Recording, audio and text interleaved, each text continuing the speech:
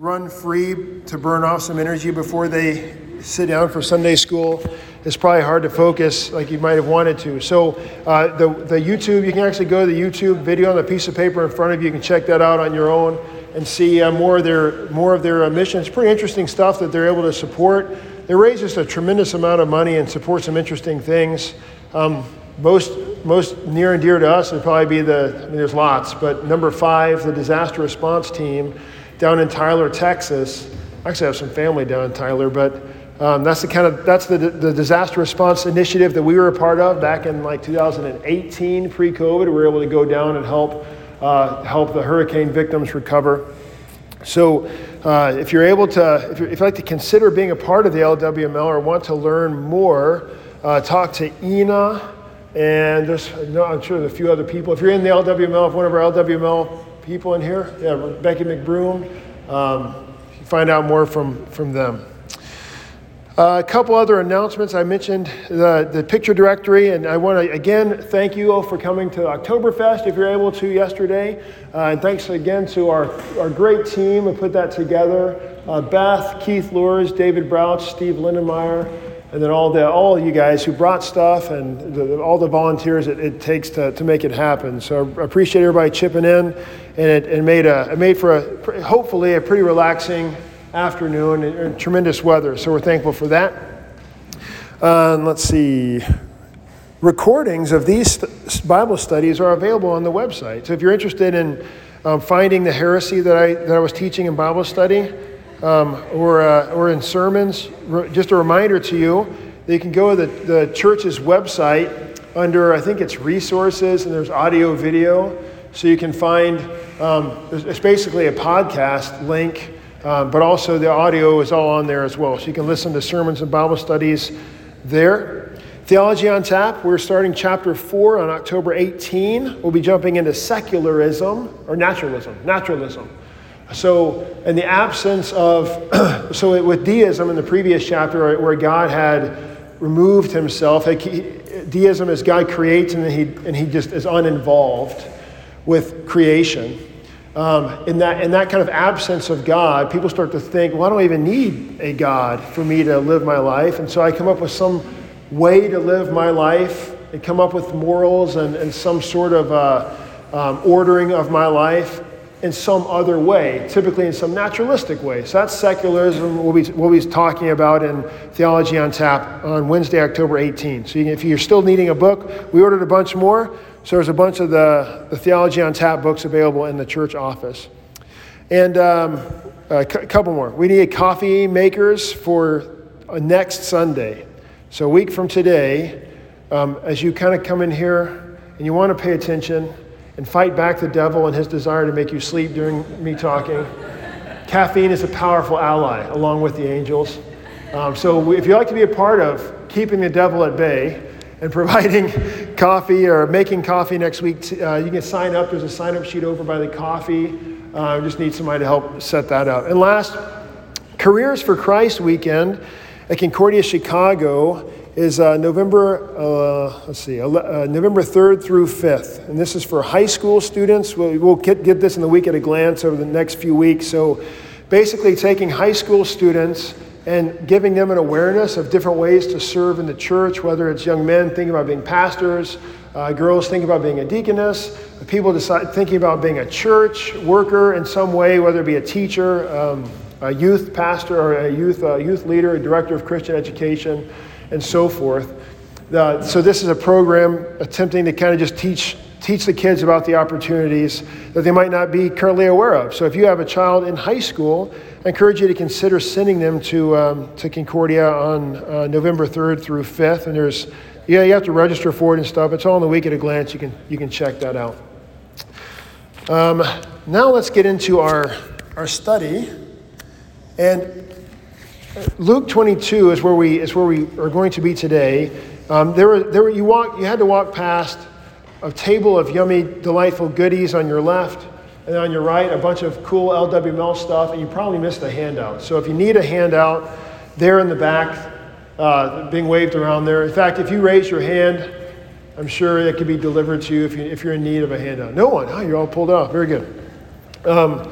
A couple of quick words about angels, St. Michael and angels. So the devil actually comes up in today's reading, but I wanted to spend a little bit of time talking about angels because, as I mentioned in the sermon this morning, there's a lot of wrong teachings, like unbiblical, like directly wrong teachings about angels in the world today. And the Bible gives us certain pictures that are helpful, but not like, as I've used this analogy recently, the Bible is not intending to be Google for God stuff. That is, if you have a question about something about God or something about the angels, and you look at the Bible and if you go there like demanding it to answer your question, you're often going to be disappointed because the Bible is not attempting to be Google for every question you might have. Instead, it's trying to drive you to one clear point that you are a sinner and what that cause of sin is and how it continues to plague you, but then also what the solution to your sin is. So to get us to Jesus, and ultimately that's the main goal. So to show us our great need and to show us the solution to our great need in Jesus. That's the Bible's point. So as the Lord is giving us those pictures, we have these other things that come up along the way, like angels. And it's very difficult for us to comprehend. Like for me, it's always, the challenge is, God is, correct me if I'm wrong, would you agree that God is powerful? Would you agree that he is all-powerful?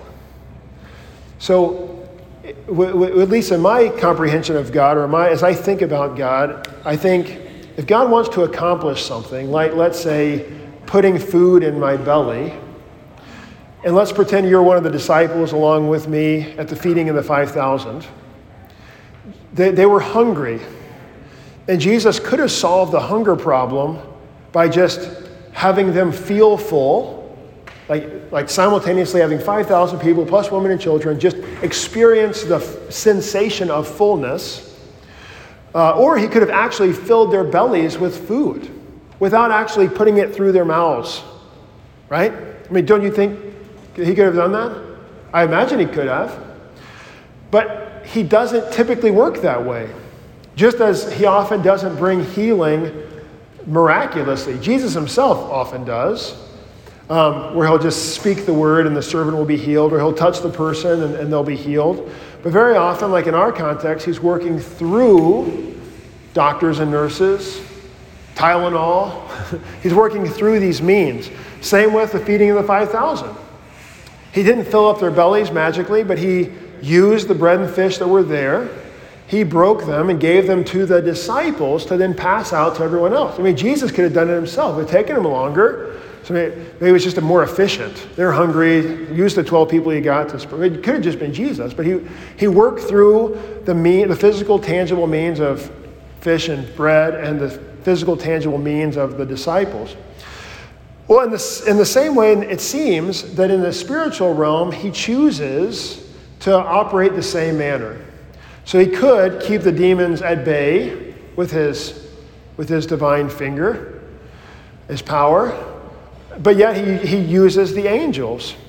He uses St. Michael in today's Old Testament lesson, also the epistle reading, to cast the devil out of heaven. And that itself is a complicated thing. So the picture in today's epistle reading, and those of you who are coming to late service, you obviously have no idea what I'm talking about, but the reading from Revelation, I believe it's 12.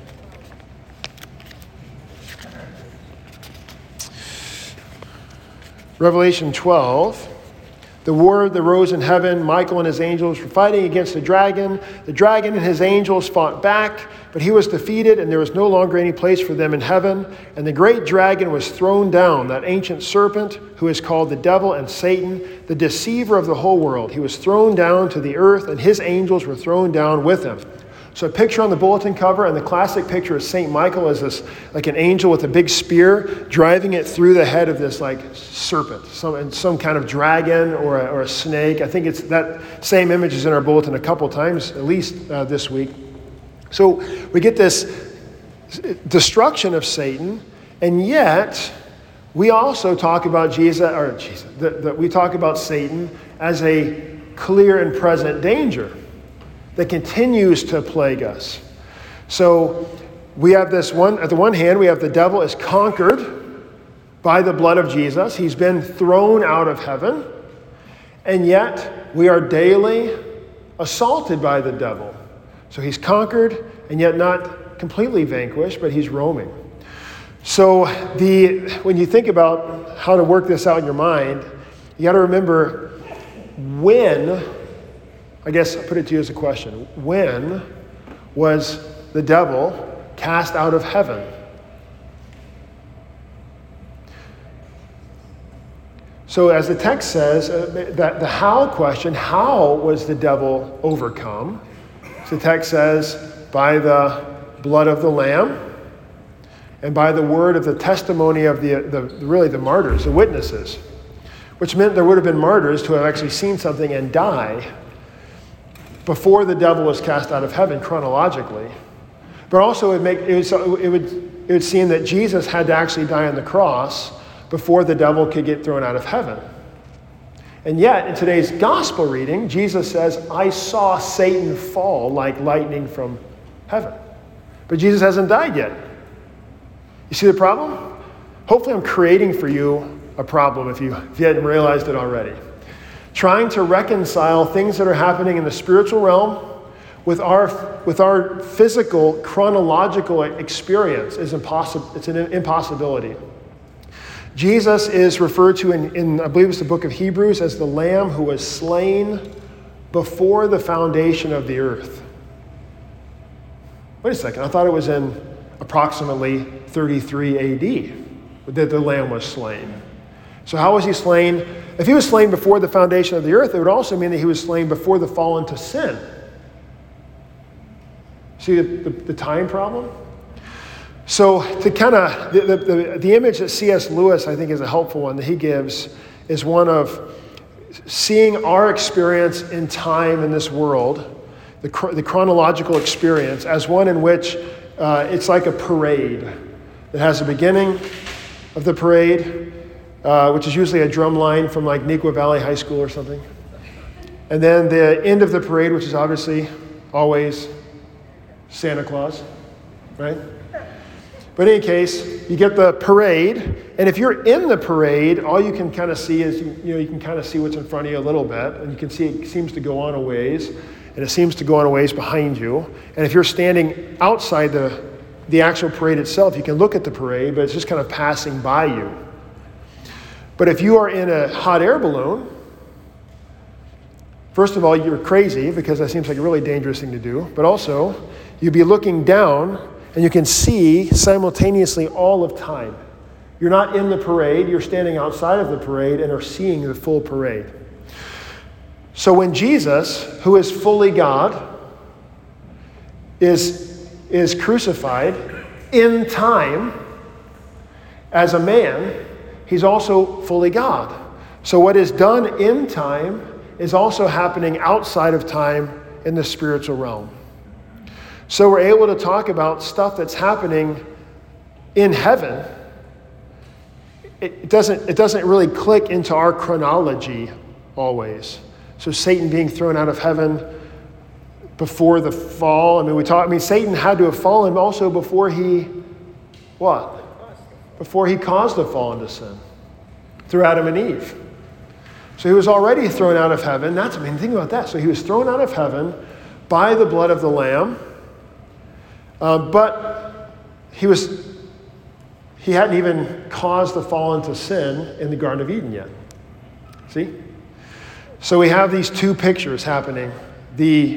Our temporal, chronological, physical existence, and what's happening at the divine level. So that just makes it a challenge to even think about angels and how they're functioning. And also their primary task being, today was St. Michael specifically throwing the devil out of heaven. Where is heaven? Annabelle asked me this question last week. Dad, where is heaven? Because I think she saw she's at second grade, you start grasping the planet idea, and that there's more planets, and it's a multi-dimensional picture in your head. So you're like, okay, outside of our Earth there's There's other planets and there's space. So we can look into space and there's not like grandma floating around by Mars, right? So where is the concrete heaven, right? So that makes it super complicated for us. So I think it's helpful to as we try to contemplate the spiritual realm, the picture is one that in the Old Testament it gives it as a throne room. Where is this throne room? Well, it's in the spiritual realm. You can't picture it. It's like the North Pole. You can try to find it. You're not going to find it. But in this throne room, you have God who stands there, and the devil is in the throne room bringing his accusations against you and me. So this is the beginning of Job. Remember the devil comes up to God in his throne room, and he brings an accusation about Job that what? He's only a believer because he's loaded. He's loaded and he's healthy. Take all that away, and then he'll turn on you, God.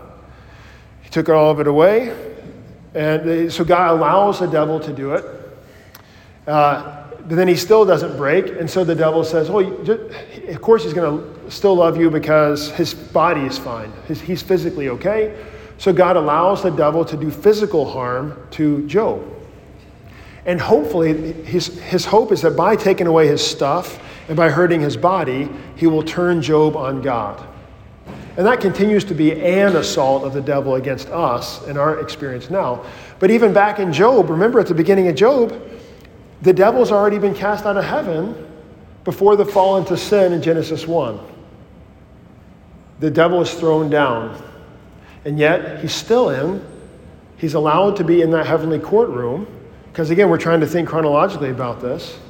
But all we know is, according to like Job and others, the devil, Satan the accuser, he stands in the heavenly throne room bringing his accusation of sin against us.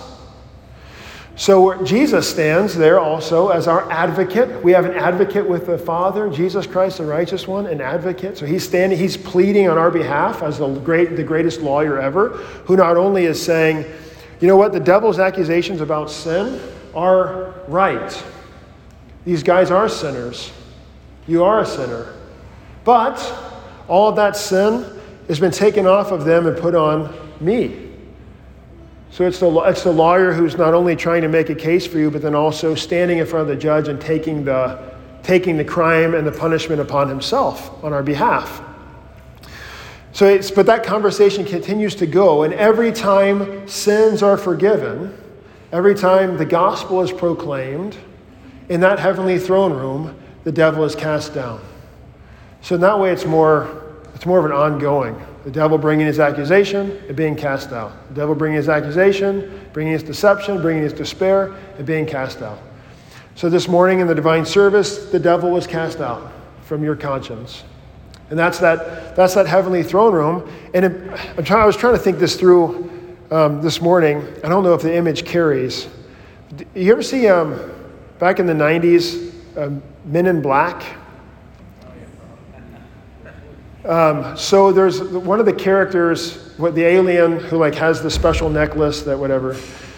But there's a scene where the guy's face comes off. He's because he turns out he's an artificial human being, and inside of his head is a tiny, cute little alien who's steering this thing.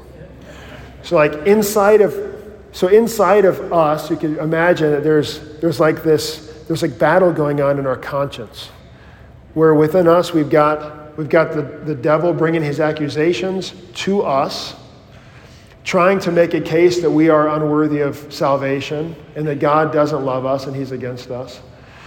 Simultaneously, the angels are there bringing the promises of God, reminding us of the gospel, reminding us of our baptism, bringing the cross into the devil's face, which casts the devil out. And it's an ongoing conversation. So as you lie in bed at night, anxious, or when the hour of death comes. I mean, if you've known someone who's, as we near death, we become increasingly aware of our mortality, obviously, as we get older. But as death comes, we're also aware of the cause of our death, specifically sin. So the more aware I am of my sin, the more afraid I am of what's going to happen to me after I die. And the devil comes up and makes it even worse. You should be afraid. In fact, if you really believed, I get this, if you really believed, you wouldn't be afraid. So the fact that you're afraid is itself evidence of your unbelief. And where do unbelievers go? Hell. How's that thought in your deathbed going to do for you? So that's when the angels come around.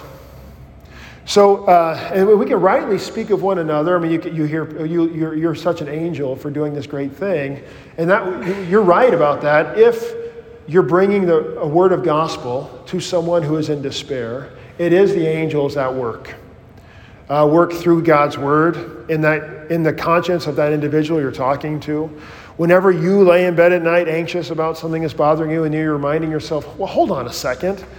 I know that I belong to God and that he loves me in Jesus and that the worst thing that can possibly happen to me is death. And even when that comes, I'm going to be okay. And just kind of going through that exercise as a reminder that that's the angels. That's the battle. It is not, and I don't want to overstate this. Maybe I can't say that it's not because I can't see the angels any more than you can. I used to limit the working of the angels to some kind of physical thing. Because when we think spiritual, we think invisible. So, but that's not the same thing, right? So invisible means here, just not seen. But the angels are something different. They're spiritual, which means they're not just invisible, but I used to think that they were just invisible around me. And so there's angels around me here with their swords and their wings. And then beyond them is an army of demons who are trying to hurt me, cause me to trip and fall and get hurt physically. But so the angels are, so when you stop at a red light and you were going to run it, but you thought you might have seen a cop, so you stopped. And at that moment, an 18-wheeler blows through and would have totally killed you. And you think, whoa, the angels are really, what? Working overtime or protecting me. Problem is, what? What's the logical conclusion there? What do you say about the angels when Karen Farici falls in the kitchen? At church. I was talking I bring it up only because I was talking to Karen and Mario about it when I was thinking through this sermon, visiting her in the hospital last week. It's like, if the angels are simply there to protect us physically, then what do we do when we get hurt physically? So were the angels, did they lose? Are they less powerful sometimes? Did my angels take a coffee break? What happened when you actually do have a car wreck? And ultimately, there will come the day that we do die. So on that day, did the angels lose? And if the angels are really working hard, you'd never die? So that whole logic kind of breaks down. So we can't limit the work of the angels to simply physical stuff. Because we know God works through our physical suffering to bring about good, right? How do you make if you're trying to make stronger muscles, you have to, they get sore, they get torn, and then they rebuild, and they're stronger than they were before, right? So through suffering comes strength. So God, we certainly know, and God's promised to work good through even evil things, despite the devil's evil intent, especially in today's study, if we're going to get to it, is Judas had the devil enters Judas, and Judas has a plan, and the chief priests and the scribes have a plan. They're rejoicing in the death of Jesus. And God says, great plan. He takes the plan, the evil plan, the clearly evil plan of the devil, and what does he do? He uses it to bring about salvation of the world. So that which we see as the worst of evils, God, like physical harm, God can work it for good. So we want to we can expand our working of the angels from simply protecting us physically to protecting us from, to stick with the physical example, when I get hurt, or when I get cancer, or when whatever the suffering might be, or my loved one gets sick or hurt or whatever, when that pain inevitably comes, that I wouldn't see that as evidence of God's absence or the absence of his love for me. Because that's where despair is, right? So it's in our time of suffering for me to think that I'm alone and that God doesn't love me. That's the message of the devil. Remember, the devil is just a fallen angel. So the angels and the demons, they're still angels, which means they're still mailmen. They're God's messengers. They're just delivering different kind of message, right? So the message they're bringing is that God doesn't love you. And in contrast to that, the angels are bringing the real mail, right? You got to sift through the mail.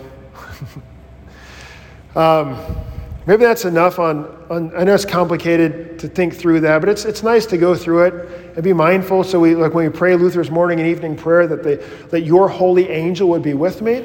There's the proof text for guardian angels is actually. So today we went with Luke, the Luke gospel, but the St. Michael and Angels comes up every year, and there's 2 gospel readings that deal directly with angels or the casting of the devil from heaven. So they both fit on St. Michael. Usually, like the proper text is Matthew 18, where Jesus talks about how the little ones, woe to those who would cause one of these little ones to sin. It'd be better for them if a millstone was tied around their neck and they're thrown into the sea. For their angels see the face of God in heaven. Their angels. So we didn't go with that text this year because if you recall, we had Matthew 18 like 2 weeks ago in church. It would be the exact same reading. Maybe you wouldn't have noticed, but we don't want you to get bored or something.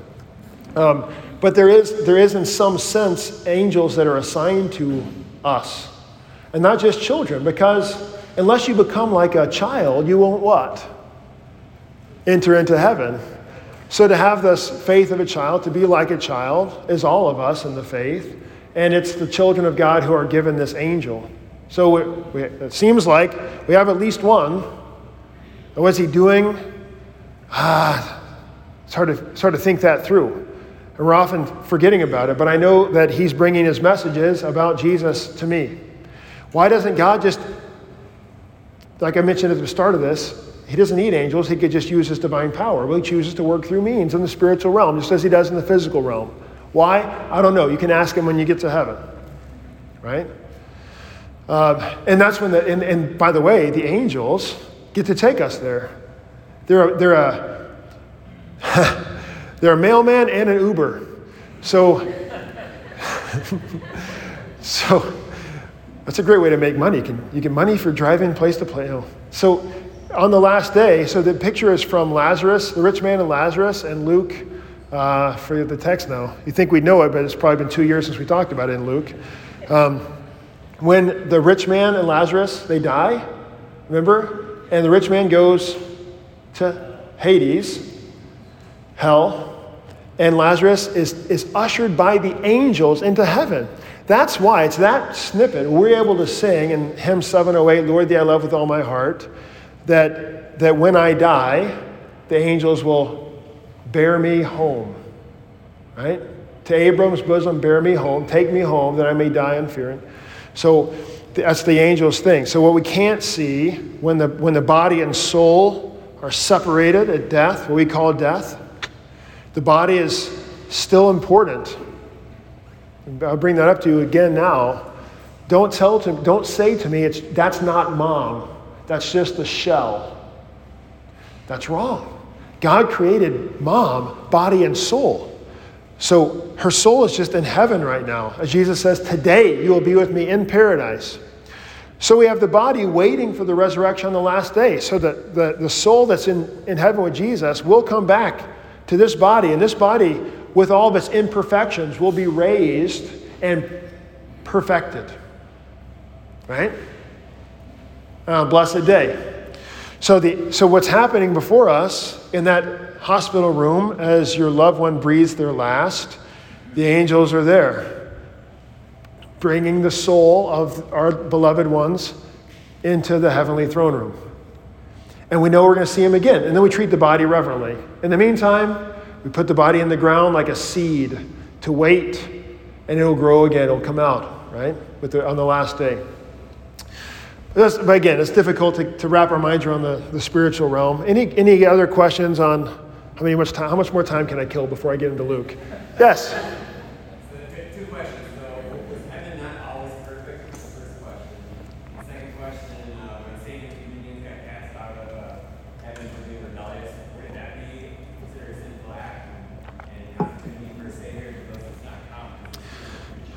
Good. So because of my limited attention span, I'm going to take the first one first, and you can remind me of the second one.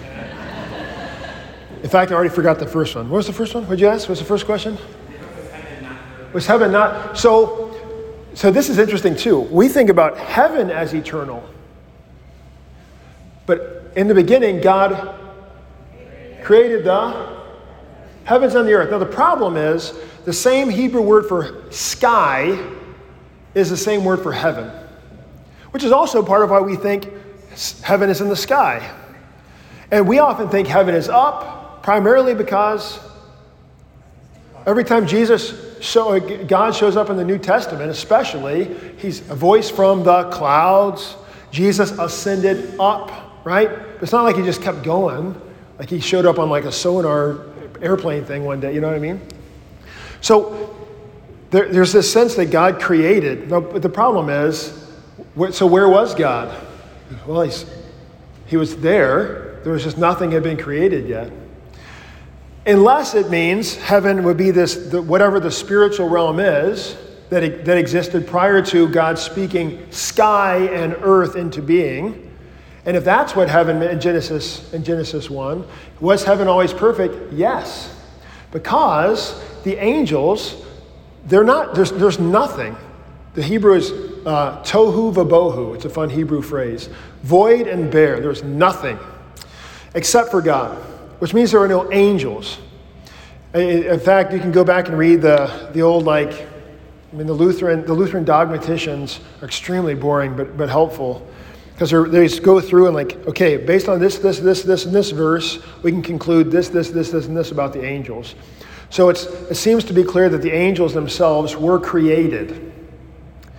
And interestingly enough, they weren't created last.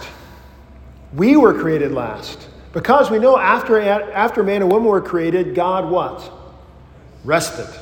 And and it was complete. It was very good. Done. So sometime between day 1 and day 6, the angels were created. Now, when did the fall happen of the devil? Did it happen sometime in that same 6th day? Like it happened pretty quick? Like the angels were created, immediate rebellion? I don't know. It's impossible for us to contemplate this thing in the spiritual realm in our physical. That's an interesting thing too. 6 days is a physical measuring of time, but the angels are created in the spiritual realm, where they stand outside of time. That's a good question. It's interesting to ponder some of these things. That we're limited. We're just limited with what we can say definitively. But heaven, in the sense that God is eternal, and wherever God is the kingdom of God. So I think you could maybe say that heaven, in that sense, as wherever God is, was eternally perfect. And then at some point, whenever the devil fell into sin, we have this rebelled. We have this imperfection. Now that gets to your second question. It would seem like sin entered at the fall of the devil, not the fall of Adam and Eve. So at the point of the fall of the devil, why was there not? Why isn't Jesus trying to also convert the devil and his demons? Is there a chance for the devil to be converted, the demons to be converted? Well, we can make all of our logical deductions and try to hold our view of what God should be doing. If God was really loving, he would give the devil a sporting chance. And all we have is what the scriptures say, and that is no. They were created. In the 6 days of creation, God is nesting like a new mama, like a pregnant mama, and getting everything in place so that when Adam and Eve are created, it's all going to be just right. And that included taking care of the physical realm, but also the spiritual realm. So the angels they're serving God by serving the humanity. So he had everything ready to go. And then with the fall into sin, or the fall away from God in the heavenly realm, it's not talked about as sin, because it seems like, just in the same way that my dog is, maybe that's a helpful way. My dog is infected by sin because what? What's going to happen to my dog? It's going to die. But that's not to call my dog a sinner. Jesus didn't die for my dog, unfortunately. Right? So we think about sin particularly when it comes to the human experience and our trespassing against the order of God. So maybe that's helpful. I hate to compare angels to dogs, but in the sense that they're both, we're using different terminology when we talk about them doing wrong and suffering the impacts of sin and even transgressing God. Dogs are selfish, are they not? Have you seen two dogs trying to eat side by side and going after each other's stuff? So we don't call that sin. Great questions. Anything else? Good. I guess I got to get in my handout. All right, we'll start. This is great because you know what? I want to talk about I want to give a lot of time to the Lord's Supper anyway, and that's on the back of your handout because I think that's going to be a much longer conversation. But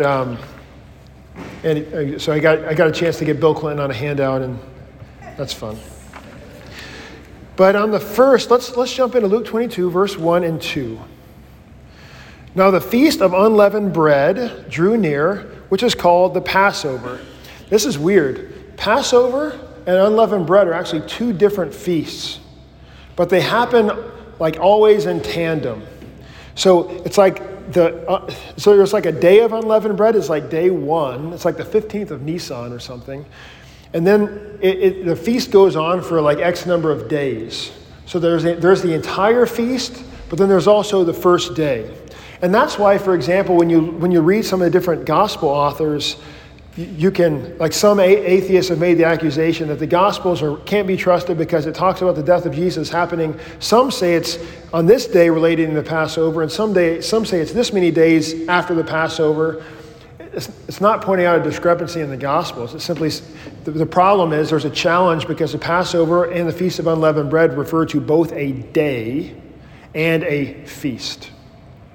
So too, we have Christmas Day and the 12 days of Christmas season, right? But the context here, this is very, very helpful. The feast drew near of the Passover. So we can spend a little time talking about the Passover itself. But I think maybe we'll hold off that. So remember, so we're in the context of the Passover here. We'll unfold more of that significance when they start setting up for the Passover. And the chief priests, the chief priests are like the top representatives of the Sadducees who don't believe in the resurrection. Remember, Jesus had just ticked them off like in 2 chapters ago. And the scribes who are like big movers and shakers among the Pharisees. And the Pharisees and the Sadducees were always fighting. And now they formed an alliance against Jesus. Even though they have very different views, especially regarding eternity, they're going after Jesus together. So I see Jesus brings everybody together, even the bad guys. They were seeking how to put him to death, for they feared the people. A helpful word there is how. Because notice it doesn't say that they were seeking to put him to death. They were seeking how to put him to death assumes they've already decided they're going to kill him. So it wasn't that they were like heeing and hawing on, should we do this? Is it worth it? They were like, they've decided we got to kill this guy. And we knew that to be true after the raising of Lazarus from, I think it's in John's gospel.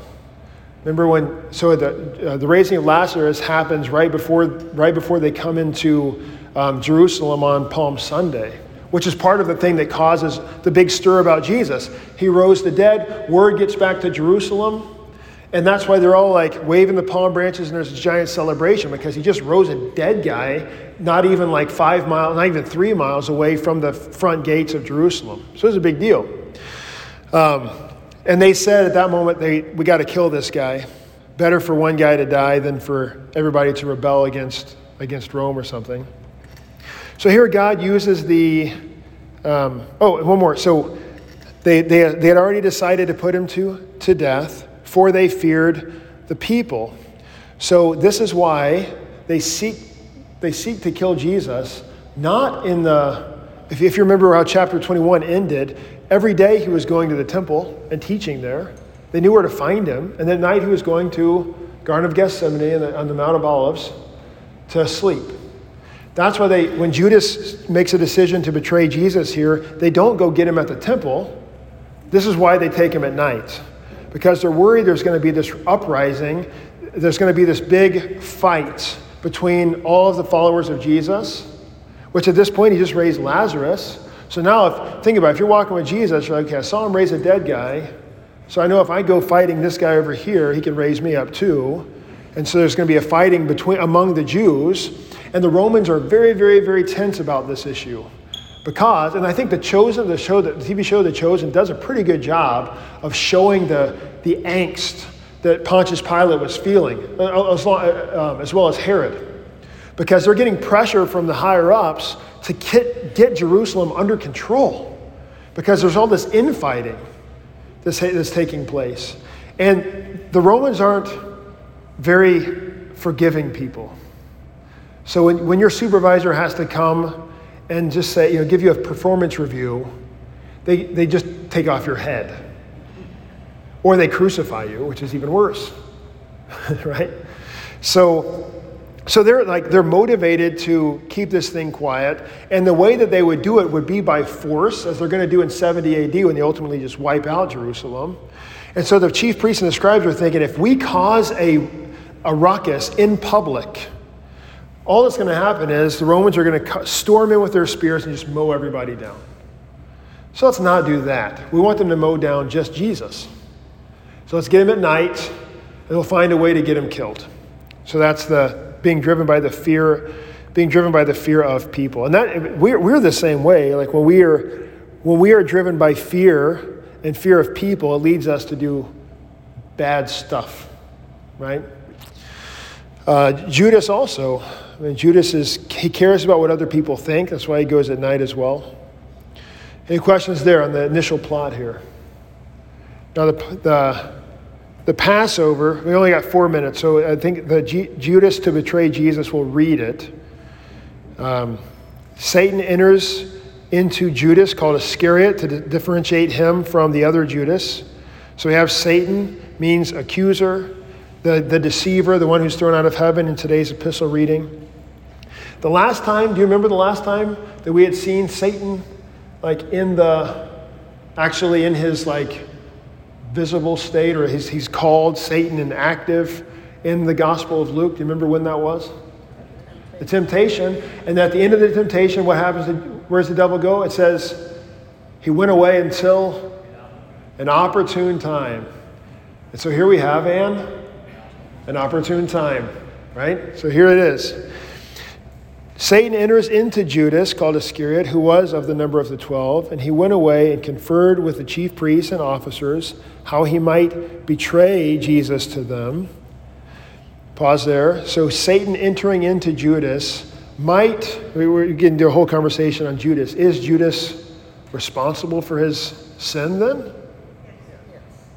Yeah, this is a hard thing. So Satan also, in a way, enters into each of us whenever there is sin. This is what temptation is.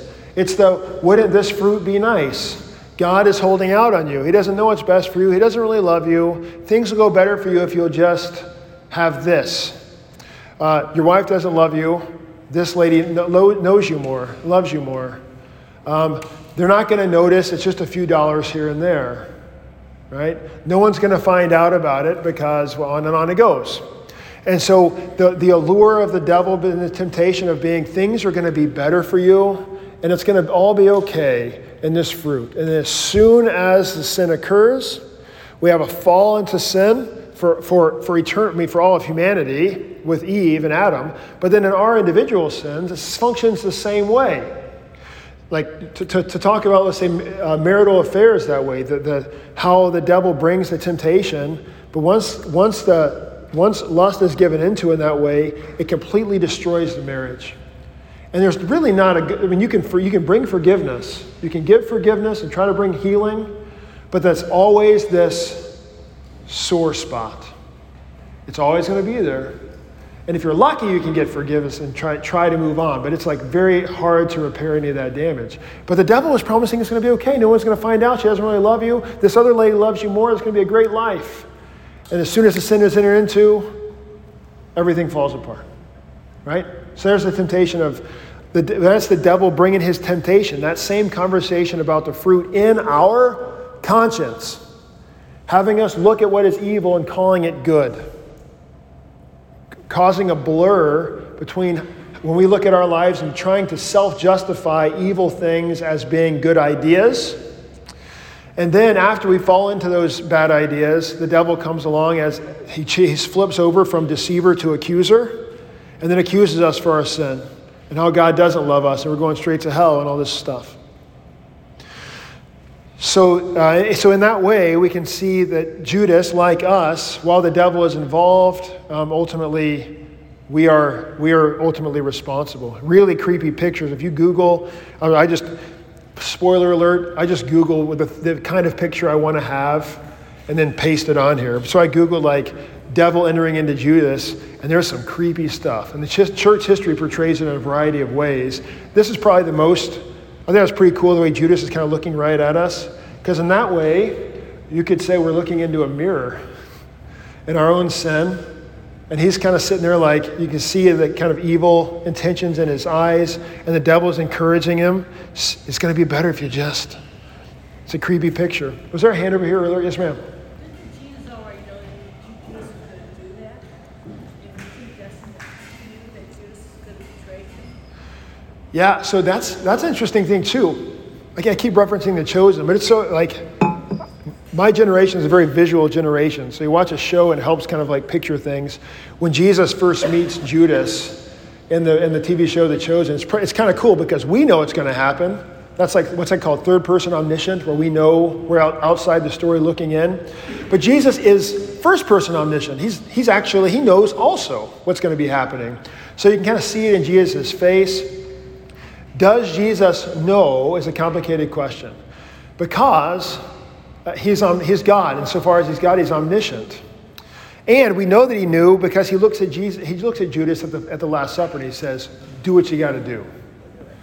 So it's like he's known all along, but maybe, who knows if it was revealed to him at a separate time or something. Why did Jesus allow Judas to walk with him? There's all these kind of questions could come up. Why didn't Jesus shove Judas out of the pack early on? Well, then we wouldn't have had a crucifixion. So it needed to happen.